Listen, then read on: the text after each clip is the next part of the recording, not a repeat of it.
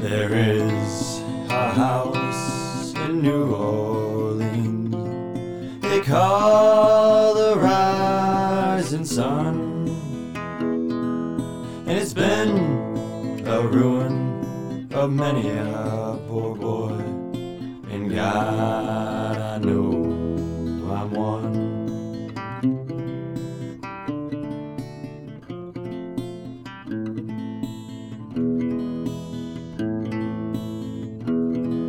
My mother was a tailor. She sewed my new blue jeans. My father was a gambling man down in New Orleans.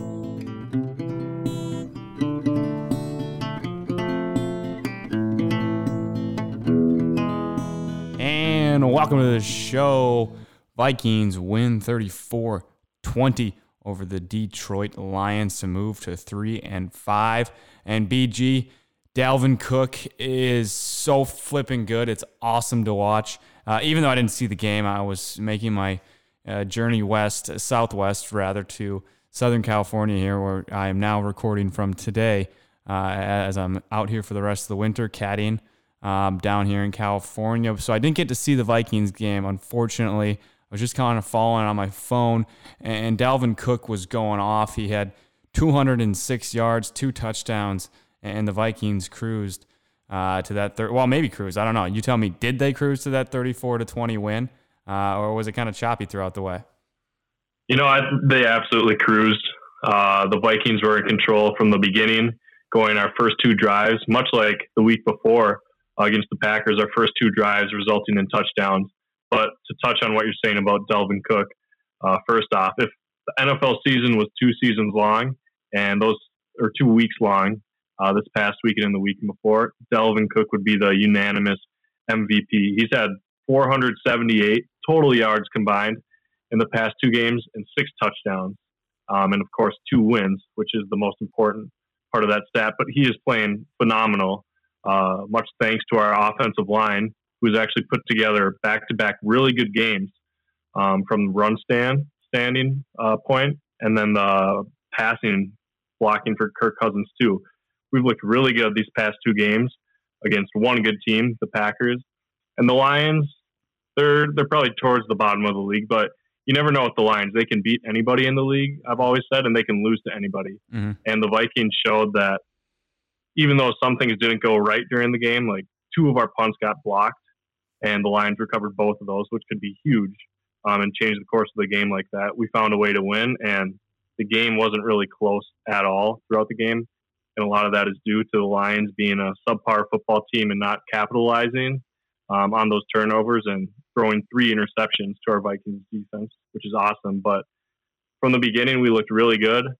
We pulled Dalvin Cook at the end of the game. He could have got more yards, put him back in after they blocked the second punt. So it was cruising, and it was good to see the Vikings in a confident game and not holding on to our seat like the week before about Rodgers coming back with the game-winning touchdown drive. So it was unique for the 2020 Vikings team to put back-to-back wins. And if we make a playoff run, I know it's a big if, and we have a lot of games to go, and I'm sure we'll talk about that, but this is what you need to do. Play good against good teams and play good against bad teams. Yeah, and I think it kind of falls back on that offensive line. Now 2 weeks in a row, this offensive line has been able to, find a way to control that line of scrimmage and to get holes for Dalvin Cook. And if you can do that and you get him into the second level, we all know what he can do. He's got game-changing speed. His quickness is unreal. He can run over you. He can run through you. He can run around you. He can do it all. He was a second leading receiver in this game for us with, I think it was, 46 yards, 2 catches for 46 yards. Are you kidding me? With 206 yards on the ground. This guy is unbelievable. And BG, you mentioned it before we started, but what was the statistic you had on his yards per game after this one now? Yeah, so his yards per game, I'm pretty sure, is 122. That's just rushing.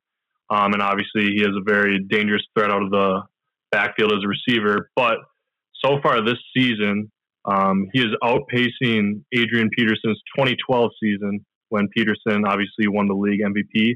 But Dalvin Cook is outpacing Peterson for yards per game, 122, yards per carry, which is, I think, 6.4, which is just incredible. And then touchdowns per game, which I believe is 1.7. And Cook, as we know, has missed one game thus far this year, so he's behind Peterson in total rushing yards. But if he can stay healthy, he has a chance to be a 2,000-yard rusher. And it's due to Cook being the back that he is, but as well as the offensive line just creating huge holes for him and getting pushes 2 yards downfield before Cook even gets touched by a defender. And when that happens, he's likely to break it off and add 5 more yards to that rush. So the combination of Cook and our offensive line is great to see. Too bad that it took midway through the season to get to this point. But, I mean, this is what Vikings football is. This is what Mike Zimmer's head coaching, the offense is. It's a dominant run offense where you smash the defense and rely on your running game to open up the passing game. And we've seen that work out for us the past 2 games. This past Sunday against Detroit, Kirk Cousins only attempted 20 passes and completed 13 of them, 3 of those being touchdowns, 0 interceptions. He was efficient when he needed to be, but we didn't rely on Kirk Cousins to win us that game. Dalvin Cook probably averaged right around 5 yards per carry, and Madison too when he came in. So that opened up for play action and just Kirk Cousins to have a beautiful pocket because they were used to playing the run and not the pass. And that combination is what it's going to take for the Vikings to get going and potentially make the playoffs. So it's good to see that we're back where we're supposed to be and utilizing our guys like Cook and the offensive line. And that's just going to open things up down the season. Yeah, Vikings certainly starting to put things together here. And if you can build on this game after game, and it seems like they've done it now 2 weeks in a row, and you keep building into next week, the season or the schedule gets a lot easier, like we've mentioned. Let's go through that schedule now, BG. Game by game here as the Vikings sit at 3-5. They're going to go next week to Chicago, 5:15. No, excuse me, it'll be a 7:15 Monday night game in Soldier Field, a place where the Vikings have really, really struggled the last decade finding wins there. I don't know what the exact number, but it's maybe 2 or 3 wins, let's say, in the last 10 years in Soldier Field. So a place where the Vikings have struggled tremendously, against not a very good Bears team, a beatable Bears team. Their offense is, terrible. Their defense is really good. But if you can get that run game going, you got a good chance to get a win in that game. If you get Dalvin Cook going and this Minnesota Moving Company controls the line of scrimmage like they have the last 2 weeks. So if you get to that, you get that win, BG, on Monday night, you're moving to 4-5. Then you got the Cowboys at home. That seems like an automatic win. It is a 3:25 game, so maybe not with Kirk Cousins, but you're hoping to win that game, and I think you got a really good shot to do that and move to 5-5. Then you have the Panthers at home. McCaffrey's hurt again. I don't think they're a great team. I think that's a very winnable game. You can move to 6-5. Then you got the Jaguars at home.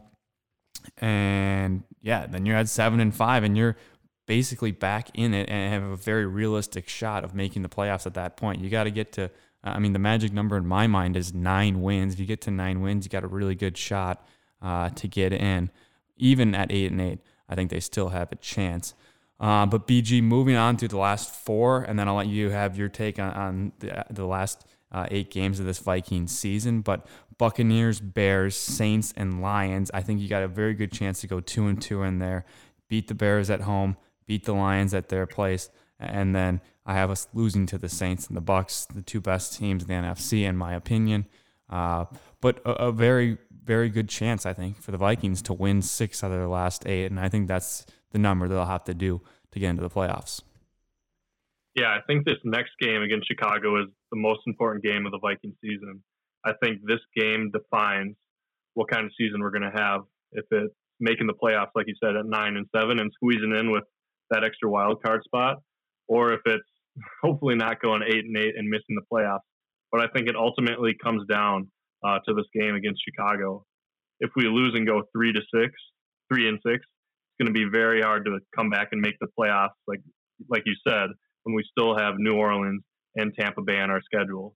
With this Vikings team, I just don't see that being a possibility. So we need to go in and beat Chicago and kind of show the rest of the league and ourselves what team we actually are. We beat the Packers in Lambeau. It was a great win, but there was also 40-mile-per-hour wind gusts, which no doubt impacted the game and impacted Rodgers. We beat the Lions very easily, but they were the Detroit Lions. So going into Chicago, they're a pretty good team, not even close to what their record says they are. But as we all know, playing in Chicago, if you're a Minnesota Viking, is a tough task to go in there and come away with a win.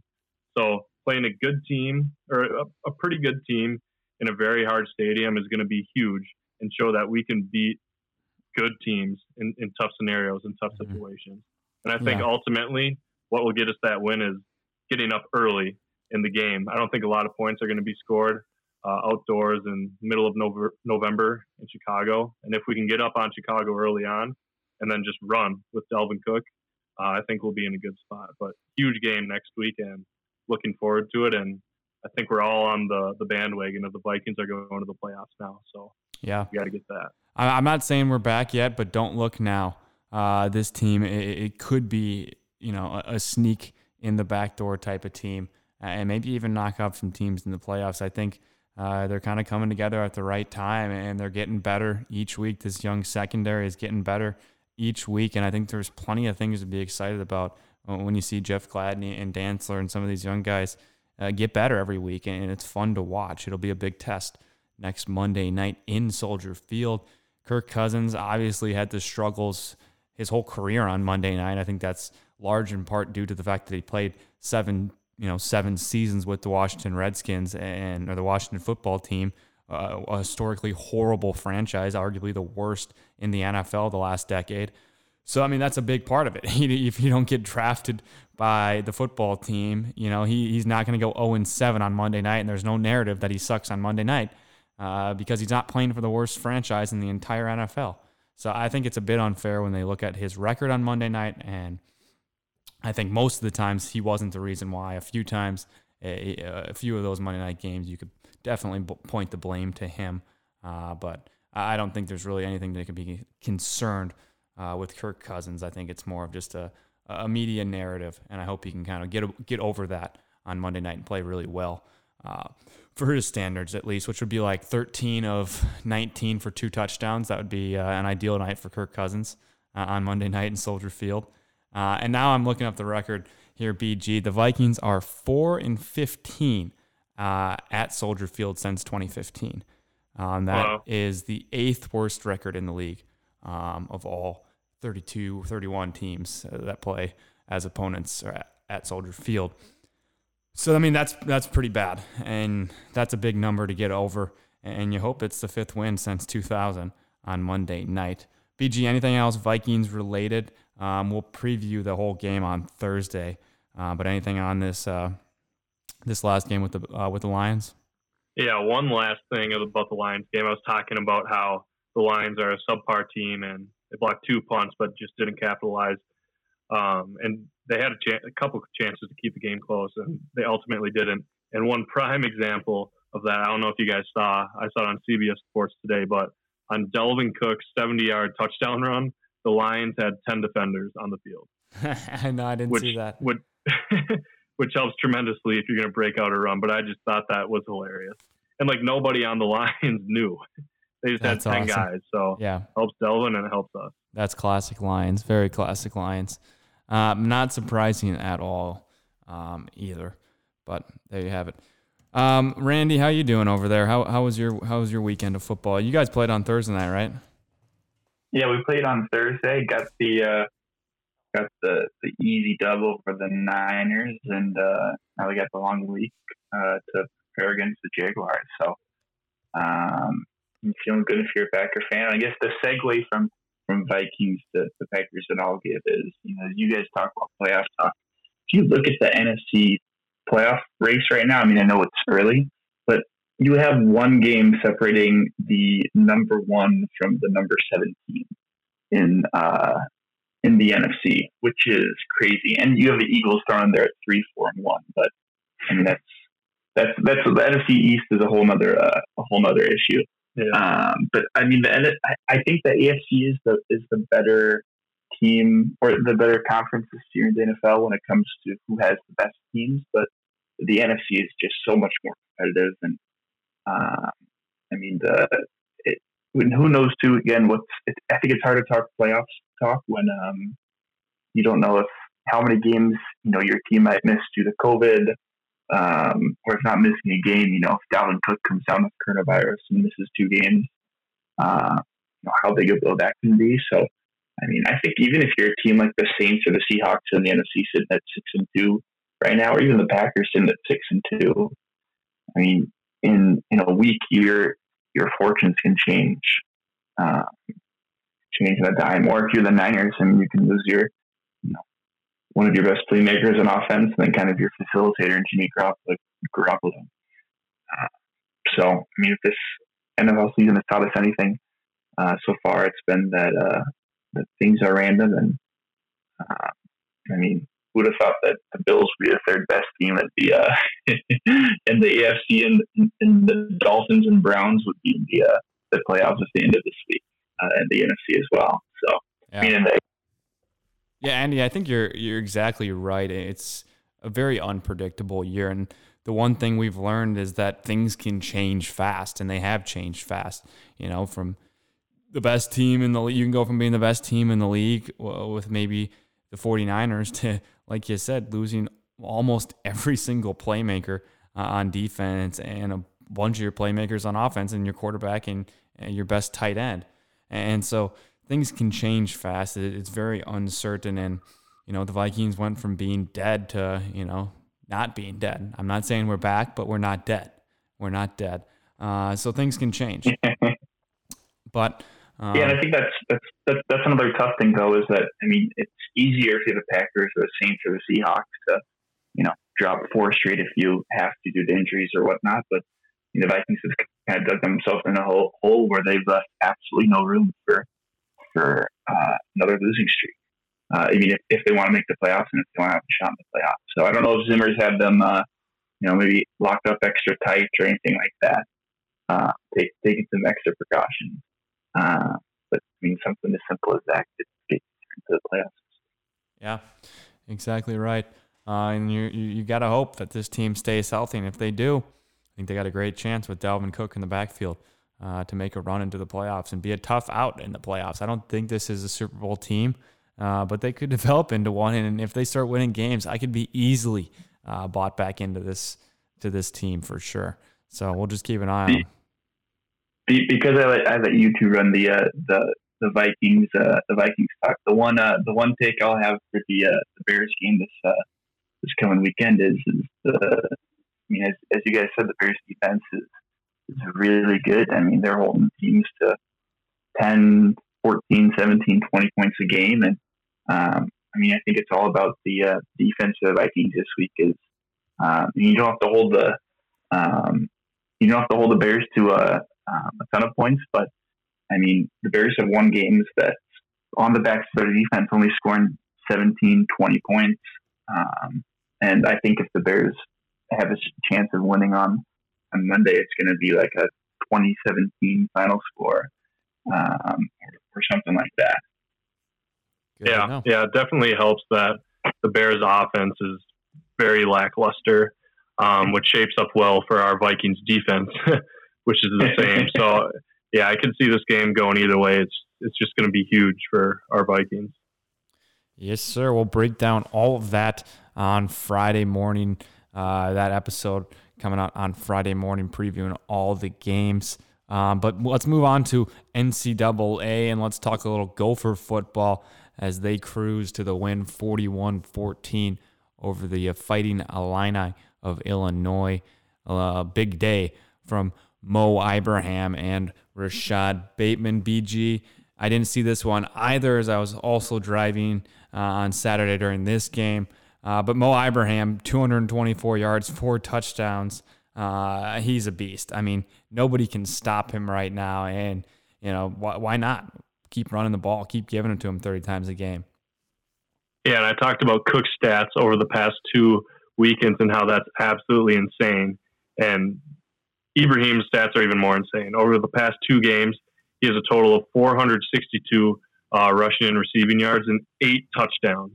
And week 1, he had 140 yards and 2 touchdowns on the ground. So he is playing absolutely phenomenal.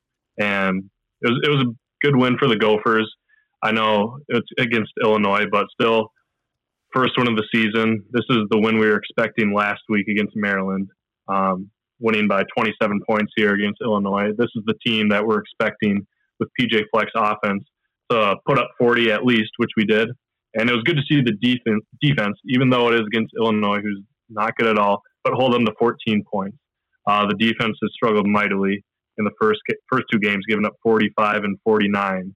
So this was a big win for the Gophers and definitely a big win for the defense. I've got one stat when we're on the topic of Ibrahim still. Yep.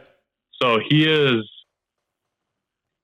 Big Ten has played 3 games, and most of college football, besides the Pac-10, they have finished 8 weeks, I believe, of football. Yep. So keep that in mind. But Mohamed Ibrahim is the 24th leading rusher in college football after 3 games. That is which awesome. Is just insane. Yeah, that is so awesome. Yeah. And now you just hope that we can just keep playing these games and that, Wisconsin doesn't cancel their season like they're talking about. Because if you keep on this pace and you're talking records. And I know we want the Gophers to win the Big Ten West, but it would just have a sour feeling in our mouth, I guess in my mouth, speaking for myself, to see like a great team like Wisconsin, especially after that week 1 performance, not be up for the Big Ten West because of the limited quantity of games, or even for the Big Ten championship, because they were for sure playing like at week 1. So hopefully they can get back and all the Big Ten teams can keep playing, and this season continues during this COVID spike that we're seeing once again. Mm-hmm. Yeah, and let's go through that Big Ten West standings. Sitting at the top of the conference, Northwestern Wildcats, 3-0. They're the only 3-0 team in the Big Ten West. Purdue right behind them at 2-0, and then Wisconsin 1-0. And obviously, we mentioned the question marks about Wisconsin. Who knows if they're even going to play next week? And we don't even know if their season is going to continue. I'm going to lean towards the side of yes, it is going to continue. I think that'd be a huge move for them to jump out of their conference. And I think it'd be a jump out of the conference for the season because, one, it'd be just stupid to not give your players an opportunity to develop, even on a potentially lost year where they don't have a chance of making the college football playoff. And if they don't get to 6 games, a Big Ten playoff, but an opportunity to play football games and develop your team is always a good thing. It would be very short-sighted, in my opinion, for them to not continue this season. I fully expect them to continue, barring any sort of major spikes in Wisconsin. But we haven't really seen anything, and I haven't followed them closely the last week, but I haven't seen any stories saying that Wisconsin's had any more outbreaks other than that first 22 that they had. But keep an eye on Wisconsin. Moving down through the Big Ten West standings here, Minnesota and Iowa both sitting at 1-2 in the conference, and then Nebraska 0-2 and Illinois 0-3 to round out the Big Ten West. So BG and Andy, I mean, everybody really still alive at this point in the Big Ten West, even though the Gophers have 2 losses. Northwestern having only 3 wins right now. I mean, 3 wins, yes, they're 3-0, but not a number of wins that you can't overtake, especially with on the schedule for both, not for Iowa anymore, but for Minnesota down the road here. So plenty of opportunities still in the Big Ten West for the Gophers to potentially win this conference or this division and get into the conference championship. And if they keep getting better, BG, like they did last year, every week getting a little bit better, offensive line starting to come together. We still haven't seen Daniel Falale. We still haven't seen Curtis Dunlap Jr. Both of those guys hopefully going to be back next week. And if they are back next week, that's a huge get. I mean, that's 6'9", 400 pounds. We've talked about all of that with Falale, but that's a big human being you get back on your offensive line. And he was a big part of last year's team. So you get those 2 back, and, Mohamed Ibrahim might be running for 300, 400 yards, and maybe 10 touchdowns. We'll see. But I'm excited to get those guys back. BG, Andy, any other thoughts on the Big Ten? Just about the Northwestern 3-0 Wildcats. The leading receiver is friend of the pod, Ramad Bowman, who leads Northwestern in both reception so far this year and receiving yards. So, way to go. Ramad Shaquille. He's a senior there now. Bowman, yep. Yes, sir. A friend of the pod, senior Wildcat, making big moves down there in Evanston. There we go. Evanston. I can't remember. Andy, any other thoughts on the Big Ten? We talked Big Ten West, but I think the Big Ten East is where the scene is really interesting. You have Indiana and Ohio State 3-0, Penn State 0-3. Mm-hmm. And it's funny. I was thinking about it. Thinking about on my drive down this weekend of just the twists and turns of the Big Ten has taken this year. So you have Michigan roll Minnesota week 1. And everyone said, "Oh, Michigan, they've got a good team. They've got a really good team. Minnesota's supposed to be good." And then you have Michigan State, who everyone thought was terrible, beat Michigan. And then people are saying, "Oh, is Michigan State maybe they're for real?" They have Rocky Lombardi, who might have the best football name in the history of football names, at quarterback. And then Iowa comes in and trounces Michigan State. Then you have teams like Maryland, running up the score on Minnesota and on Penn State the last 2 weeks after they lose the first week. Maryland beat us in overtime, but by one single point. I don't know if I guess you're score right. up on them, but yeah, I get what you're saying. They're Maryland. True. We should have lost. I get your point. It's just been every week it seems like, it's the narrative changes from, this team was an upset to, this team is actually better than we thought. This team is way better than we thought. And it changes every single week. And the only constant, as we've said the past couple weeks, that Ohio State is really good. That's the only thing we know of the Big Ten this year, is that Ohio State is really good. And then everyone else is just a crapshoot. Yeah, I think you're totally right. It is totally week to week at this point. You saw it with the Gophers in the first week. You lose your entire special teams unit, at least in your kicker room. Your 1 through 5 place kicker through your punter are out, and it costs the Gophers big time in the special teams. They end up, losing by 3 touchdowns to Michigan. And Randy, I think you make a great point, because Michigan goes from being this all-world team. Maybe not all-world, but a really good football team and one of the competitors in the Big Ten, to now 3 weeks later, Jim Harbaugh's not even be coaching this football team next season. They announced this week that he's going to step down after this season. This is crazy. We've gone from Michigan being a top 10 team in the country to, Jim Harbaugh walking out the door at the end of the season. So, who knows what's going to happen in the last 5 weeks, and if we're even going to have the next 5 weeks, knock on wood, but it's going to be crazy, and it's going to be fun to watch. Who did Michigan lose to this weekend? Was it Rutgers? Indiana, that's right. Oh yeah, Indiana. Are they a top 10 team yet? Yeah, I was going to talk about Indiana a little bit. They're rated number 10 right now in the country. That's their best ranking in program history. Of all time program history, and it's just sweet. I was just looking through their schedule. They control their destiny to making the college playoffs, and I truly believe that, because they have a tough schedule. They've already beaten Penn State, Rutgers, and Michigan. They play Michigan State next week, then Ohio State, then Maryland, then Wisconsin, and then undefeated Purdue.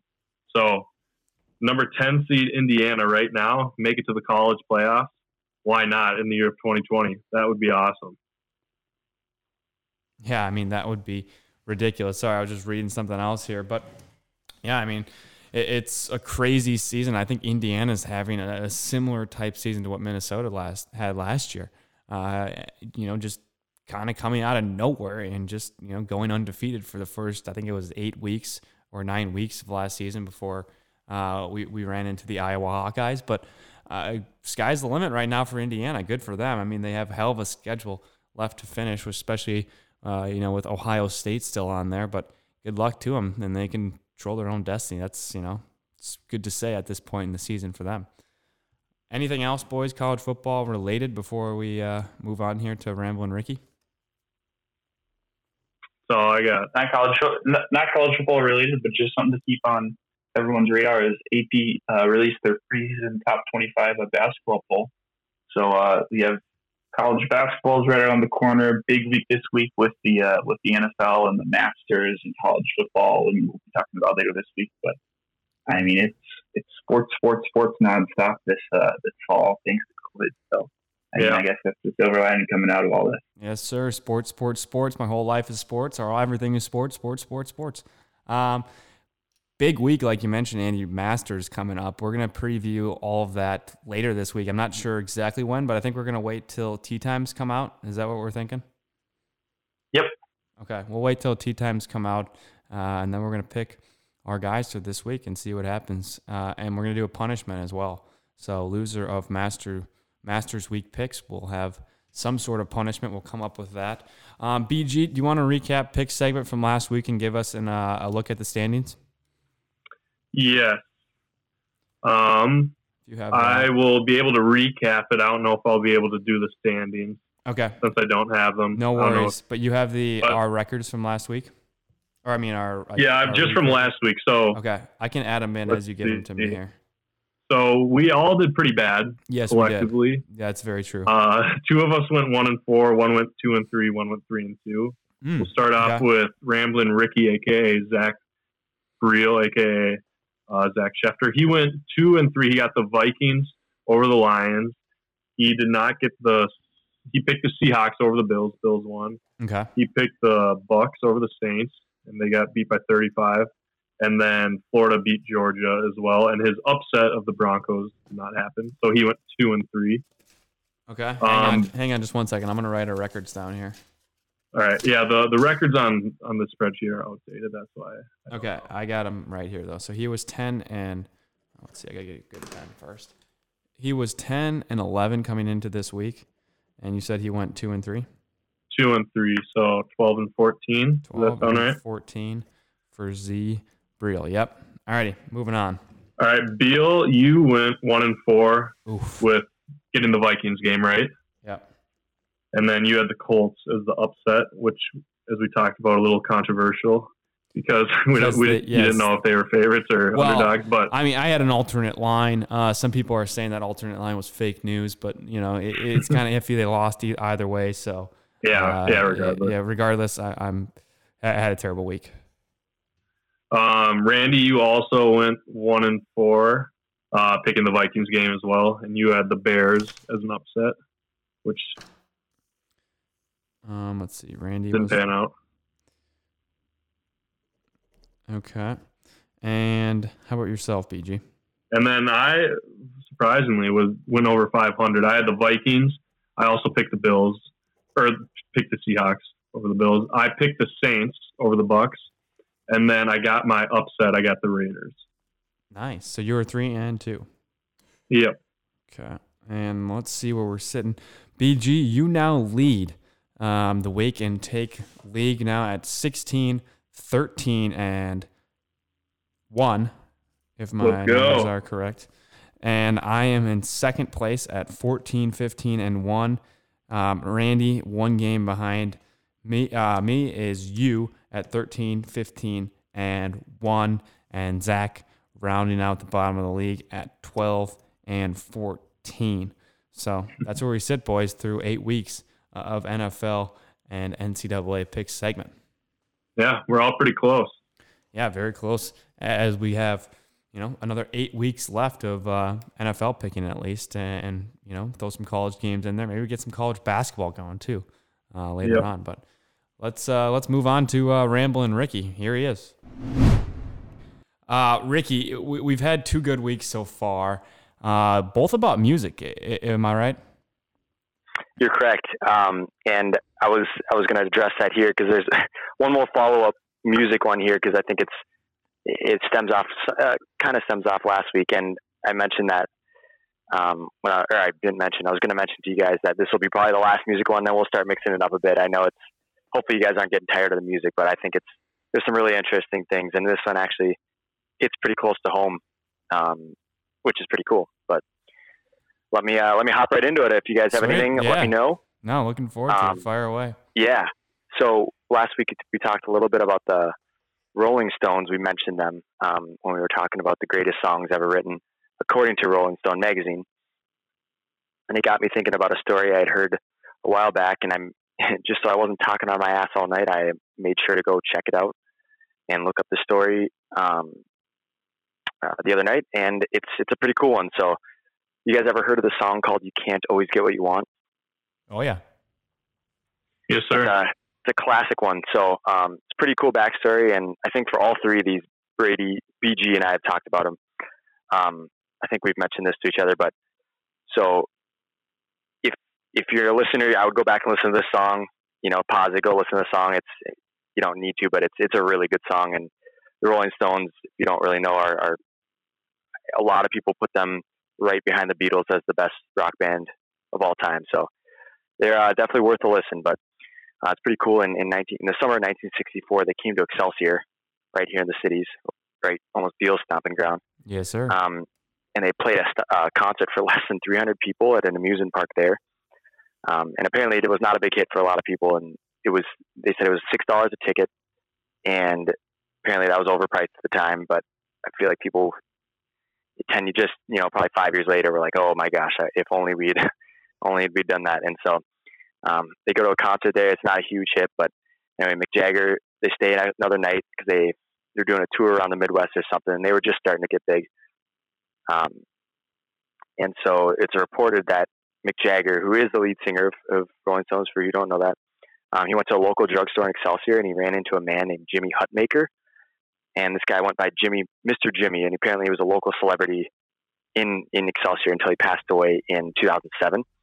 And he had a very boisterous, crazy kind of personality that some attribute it to him witnessing a tragedy when he was a child. And so he was he wasn't off, I don't think, but he was a little bit I don't want to describe it because I didn't know him, or I don't want to offend anyone, but apparently he was just a really... Well, Zach, let me jump in here because I actually know, yeah. I don't know him personally, but I remember before he passed away, really, at least seeing where there was a bench in Excelsior where he used to sit right down, kind of near Main Street, Excelsior. No way. And there's a plaque there on the bench now, and it was right in the middle of kind of the strip of all the different stores and stuff along the main strip through Excelsior. And so he would sit there and talk to people as they came by. And I remember, what he looked like, and he was an old man, had a cane. And he had some, maybe some, little differences, I don't know what was something was a little wrong with him, a little different at least. Yeah. So, but he was, kind of a quirky guy, was a lot of energy. He was just always around Excelsior. They call him the mayor of Excelsior, Mr. Jimmy. And I think he lived somewhere right around in town there. I think it was somewhere near that, the Birdhouse Inn. I don't know if he actually lived there or right behind there, but somewhere in town. But yeah, I remember him when I was a young boy. He was a local legend in Excelsior. So everybody was like, you go by him and be like, hey, that's Mr. Jimmy. And he might, say something to you as you walk by. That's awesome. Yeah, I think, is that, because I might have, a while back, saw a plaque down. It's a Jimmy Hutmaker. I'm pretty sure I'm remembering this right. Is it by one of those ice cream stands? Yes, I'm sure the ice cream stands move, but yeah, dude, that's really cool. And I didn't really know the story too well until I looked it up a couple nights ago, but I'd heard about it, and I'd heard about Mr. Jimmy. And apparently he lived in Excelsior since he was 16, and he'd lived there his whole life, and he would know everybody by name, apparently, and know who they were, what church they went to, what they did, but not in a creepy way, just he was a really nice, outgoing guy. And so apparently Mick Jagger goes to a convenience store in Excelsior to get a prescription filled, and he meets Mr. Jimmy there, and Mr. Jimmy's got he's ordering a cherry Coke, as story goes. And when it came to him, and apparently they had talked to each other a little bit, they had met each other, and when it came to him, it turned out to be just a regular Coke, and Mr. Jimmy noticed, and he's like, you can't always get what you want. And a couple years later, I think it was 4 years later, they came out with the Stones came out with the song, You Can't Always Get What You Want. And Mick Jagger, they attributed it to, or the inspiration behind the song, they attributed it to Mr. Jimmy when he said that to him.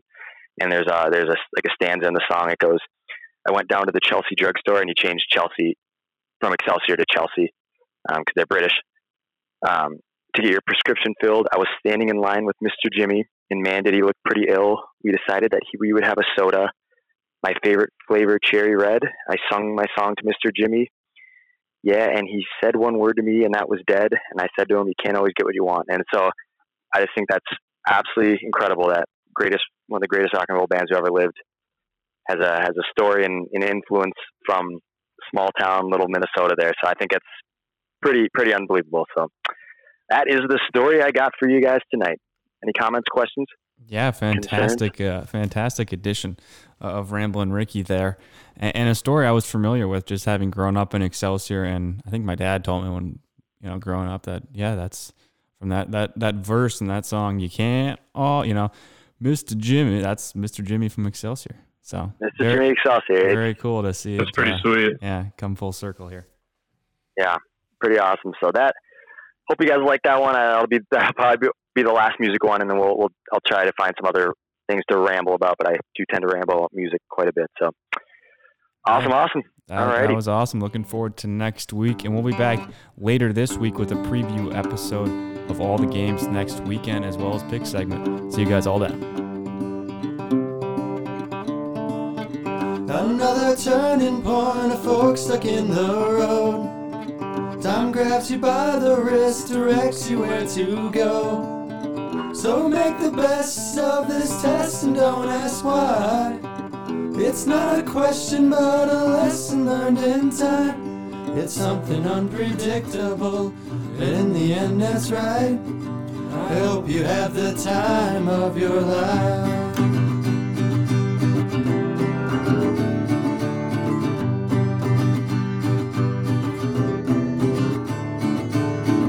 So take the photographs and still frames in your mind, hanging on a shelf in good up and good times.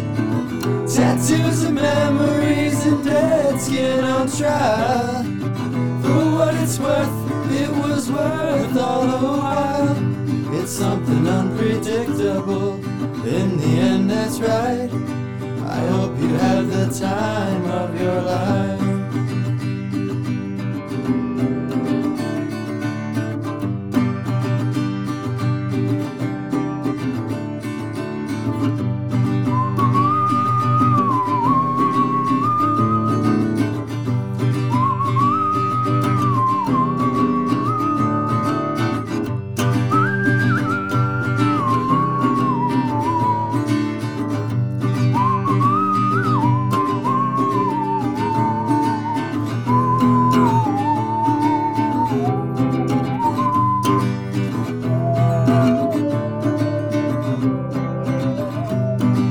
Something unpredictable, in the end that's right. I hope you have the time of your life.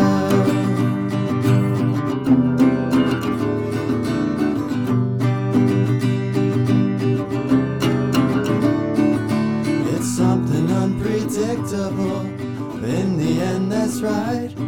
I hope you have the time of your life.